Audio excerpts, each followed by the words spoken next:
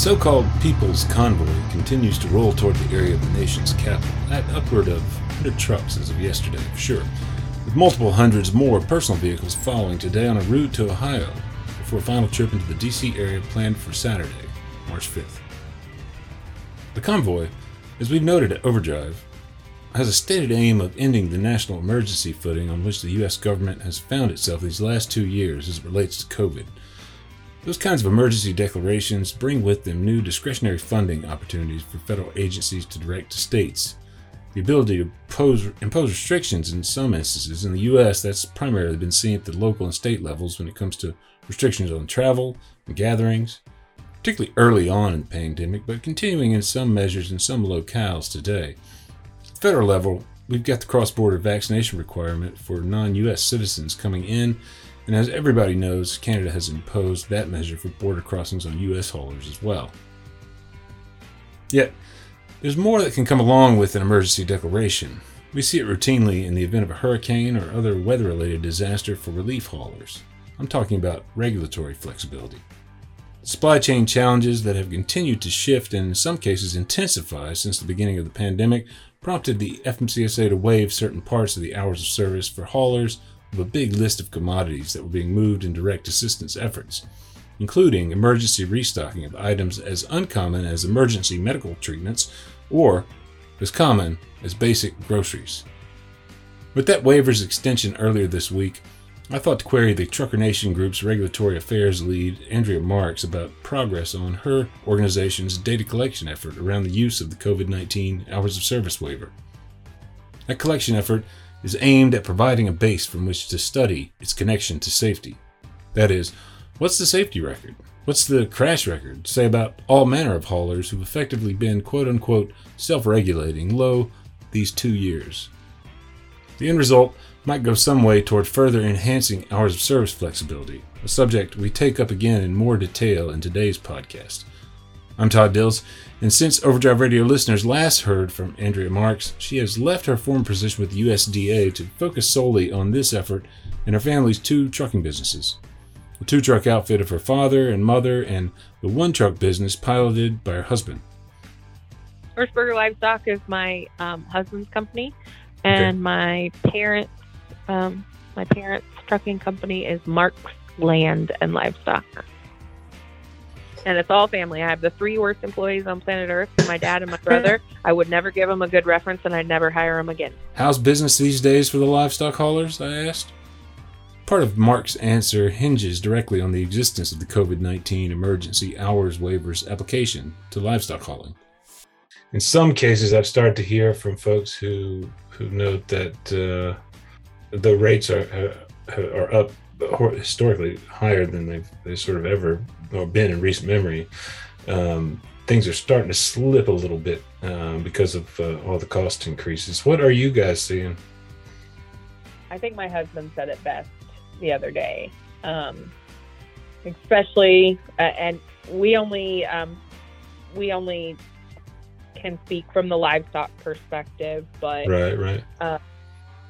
We've never been afforded the opportunity to move as freely as we can right now. And while things are expensive, fuel is certainly a major factor right now. We've never been bringing in the type of money that we're bringing in right now. Rates are higher than we've seen them like ever. But are you in the position of where you sort of negotiate long-term contracts with like a fuel surcharge on top of that, or are you? Yeah. Okay. And we play the spot market too. We have the best of both worlds. So we don't 100% rely on long-term contracts.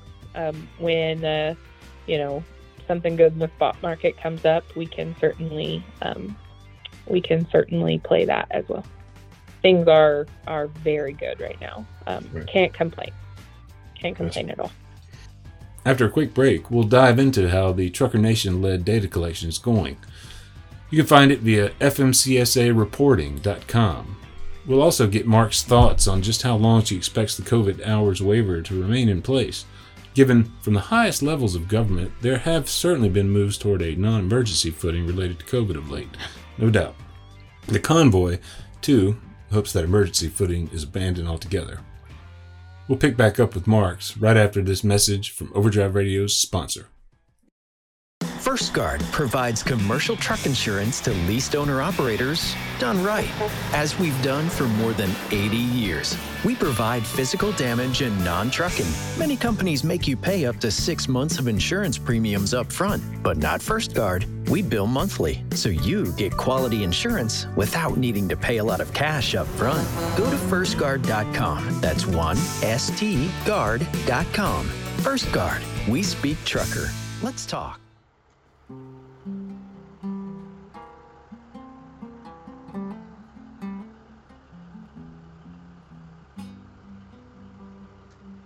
Still gathering monthly usage data, and this is in addition to the question mark required data that FMCSA question mark requires. Right. Again, we've talked about that on here for sure. Yeah.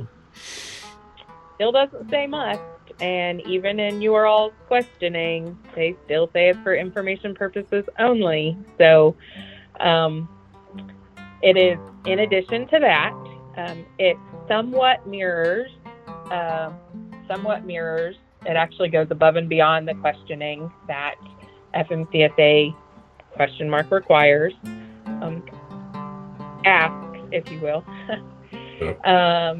Where I find our reporting superior is, one, it has a goal. FMCSA has not published, made it public, or even indicated that they have a goal for this information gathering. We've made it very clear what we're doing in gathering the data. And what that is to have a more broader impact on hours of service. There is a counter on our website that counts the number of days that drivers have been safely self-regulating, and it's a subset of drivers that are out there anyways. The subset of drivers that are using this, yeah, and that can't go unnoticed. That can't go unrecognized. We would be doing ourselves a severe disservice, if you will, if we are not doing something with this opportunity. So I think it was 716 days, if I remember. That might have been yesterday's number, but at the end of May 31st. The current expiration date for the latest extension of the COVID-related hours of service waiver. On that day, I believe it'll be at, 809 days or something crazy like that. Over 800 days. We, one, have a defined goal. And two, the reporting that we asked folks to do goes above and beyond the questions that FMCSA is asking. So if this is about safety, which is what, FMCSA is supposed to be about, a hole that I found in their line of questioning was they weren't asking if those drivers that were using the emergency declaration were involved in an accident during the reporting month. So we're asking for that. Not that they couldn't find that through, SMS data, but just saying. So we're asking for that to, be reported. We're not turning the data over to DOT. The goal is that at the end of this, whatever data we have, that we would like to give this data to someone, third party, not myself, that can analyze it unbiasedly and give us some sort of readout to justify having a major impact and potentially invalidating hours of service. And I would really like to penetrate the invalidation of hours of service based on the fact that we now have more robust training regulations, and we can prove that a subset of drivers have safely self-regulated without hours of service. So as time has gone on, the story continues to build, the plot thickens, if you will. When you say invalidate hours of service, it sounds somewhat extreme to my ears. Simply because one thinks of some of the. I mean, there's many reasons that the hours of service exist. One of which is, to protect the driver from an abusive company, right? Yeah, but that's why we have coercion regulations that are wickedly underutilized and under-enforced. Why aren't we spending time, money, and resources on enforcing that?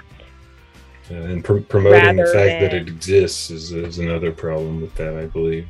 Right. Regular readers will remember we did a deep dive into the so-called coercion rule regulations near the end of 2019, just shy of 4 years into its existence. It came about in tandem with the FMCSA's electronic logging device mandate, and it prohibits driver coercion to violate a safety regulation by a carrier, broker, or shipper. Enforced in FMCSA investigations, it leans heavily on driver reporting of violations, sometimes tricky to fundamentally prove. At that time, we found just 4 instances of violation of the actual coercion regulation in carrier audits, among the thousands done over that time period. Search cracks in the system at overdriveonline.com to find that series of reports. Like, the infrastructure for enforcing the problems in the industry is there, but we're focusing on the low-hanging fruit. That's what bothers me. Like, we're focusing on the symptoms and not the root cause of the problem. The way the enforcement of the coercion rule happens is that it requires, it's complicated, for sure. Very. And requires a lot of persistence on the part of the party being coerced. Whereas if you got a maximum drive time limit that everybody has to comply with, and it's being routinely enforced at the roadside, it's kind of like, that's an easier way out for an easier way around the problem of coercion, sort of, than enforcing that coercion rule itself. Right. But yeah, I mean, I get your point. The data that you guys are collecting could potentially, it could lead down the road toward significant more flexibility. Just another tool for advocates that are looking for that flexibility within the hours of service and more time where it makes sense. Yeah, absolutely. And you shoot for the star, or shoot for the stars, and hopefully of catching the moon. I want to be realistic here, but #marketing. When Marks and Trucker Nation went forward with the data collection effort, they prominently used the hashtag #InvalidateHOS with their marketing announcements. I'd asked Marks at the time whether that might have an effect on biasing the results by encouraging only those who have a quote-unquote good story to tell to participate. That has not left my mind since you said it. I was blind to it until you brought it up. And you'll notice I quit using the hashtag. If folks haven't heard about this, and I'm sure that there are people in our audience that haven't, I mean, we've written about it for sure, but it's been a while now, and I know this has been ongoing for quite a number of months at this point. In terms of your Trucker Nation independent data collection effort that you're doing around use of that COVID waiver, where do folks go to take part in that, and what exactly is required of them? If we can reiterate that. Yeah. So it's been going on since December 2021. So we're going into the fourth full month now. They simply go to fmcsareporting.com. Okay. Another benefit to our reporting mechanism is there's no logging into anything. There's no password to remember. That's one of the things that people struggle with reporting for FMCSA is logging into their portal and remembering what their portal information is. And if they don't remember it, then recovering it and calling if they can't recover it. And those are all deterrents from keeping people from doing it. Right. So, which we discussed prior, could be potentially the angle that FMCSA wanted here. You know, if people aren't reporting, they could easily say, well, you know, not enough people reported. So you can't say that, you know, this was a reason to say that we need to add more flexibility because nobody used it, you know. So I wanted to remove those barriers. That was another goal of this, is removing those barriers. So no login. You simply just go to fmcsareporting.com and click on the Report Now button. The Report Now button, I think, is located 3 or 4 different times on the homepage. Then it will take you to a very simple form. The only thing you need is your DOT number, the number of loads, and it doesn't have to be an exact number of loads. It's like 1 to 10, 11 to 20, 21 to 50, and then 50 plus or something like that. Like it's a range. So it doesn't have to be an exact number. The commodity that you hauled, if you were in an accident, and then the month that you're reporting for. So you could go all the way back as far as March 2020, or 2020. Yeah, March 2020. When the declaration began. Yeah. Yep. That's correct.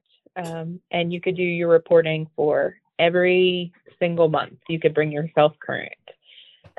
It literally takes, if you went in and did just 1 month, it would literally take you less than 5 minutes.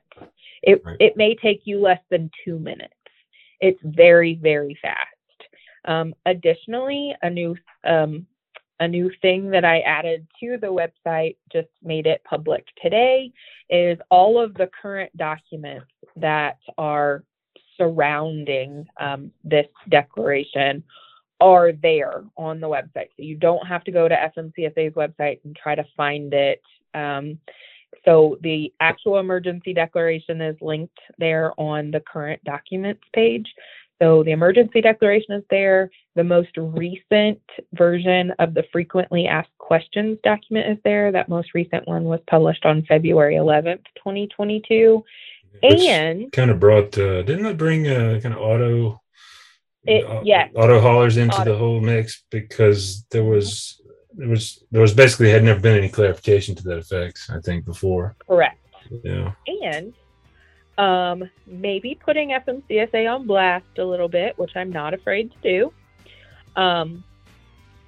An email that I sent to FMCSA probing them for answers for some of the questions that are some of the biggest problems with the emergency declaration. I have linked that document. Much of the information in FMCSA's answers to Mark's questions that she notes there have to do with the reality that there is no real required documentation for drivers and motor carriers to have on board the truck to underpin use of the emergency declaration's hours waiver. Generally, though, I'll say it confirms prior reporting we've done about just how roadside inspectors can choose to enforce the validity of the load to qualify for the declaration, including contacts with shippers and receivers to confirm need it now, direct relief, or assistance qualities.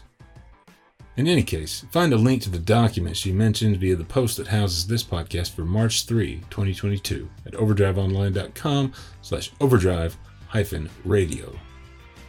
The DOT signaled that they expected the CDL and medical certification waivers that have also existed since the beginning of the COVID-19 pandemic were likely to expire on a different deadline in April this year, tied as they are to the public health emergency declaration by the Health and Human Services Department, issued a month and a half before the national emergency that affected all federal agencies.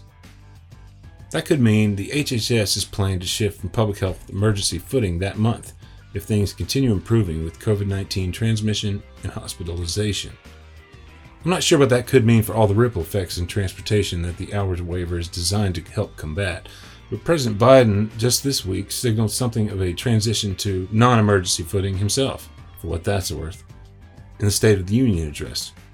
I asked Marks how she was thinking about the likelihood that we might see further extensions of the hours waiver beyond the end of May.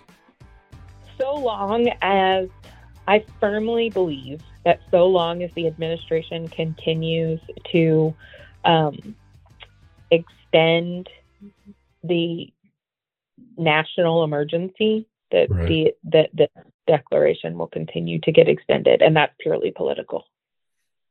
I mean, do you feel like there's reason to sort of back away from that emergency footing? You know, as a consumer, as a citizen, I hope, because, you know, I would love to know what post-pandemic normal looks like. Right.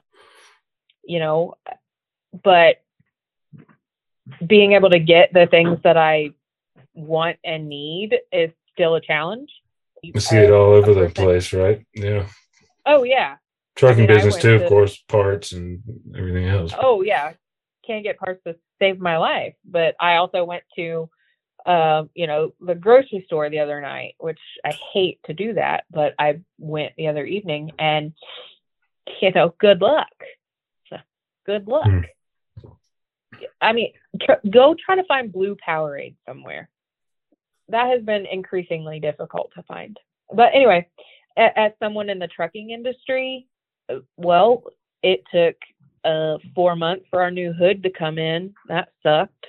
But at the same time, the flexibility in my husband being able to do his job has been wonderful. So the push-pull that I feel is very confusing. Do I want the best of both worlds? Yes, which is exactly why I'm doing this. Right. That's the whole point. That's the entire purpose, is to hopefully get either some more flexibility or, you know, do what we have to do to highlight the fact that, you know, we're taking steps in the right direction to touch the root cause of the safety issues in the industry, rather than, you know, ticking things off, you know, the low-hanging fruit, the itty-bitty hours of service violations, either at roadside or, you know, from the investigative standpoint of a money-generating exercise. This needs to be about safety. And if it's going to be, let's talk about safety. Let's not talk about revenue generation. Here's a big thanks to Andrea Marks for her time. Again, the website for the Trucker Nation data collection effort is fmcsareporting.com, and you can expect to hear more from Marks on a future podcast around the new training regulations now in play as of earlier this month. So stay tuned. Overdrive Radio is a production of Overdrive, the voice of the American trucker. It's edited and produced by me, Todd Dills, with acoustic guitar and other additional support from Overdrive Extra contributing writer and trucker songwriter Long Haul Paul Marhofer. The podcast is backed up further by Overdrive news editor Matt Cole, social media coordinator Holly Young, and executive editor Alex Lockey. Until next time, keep it pro out there.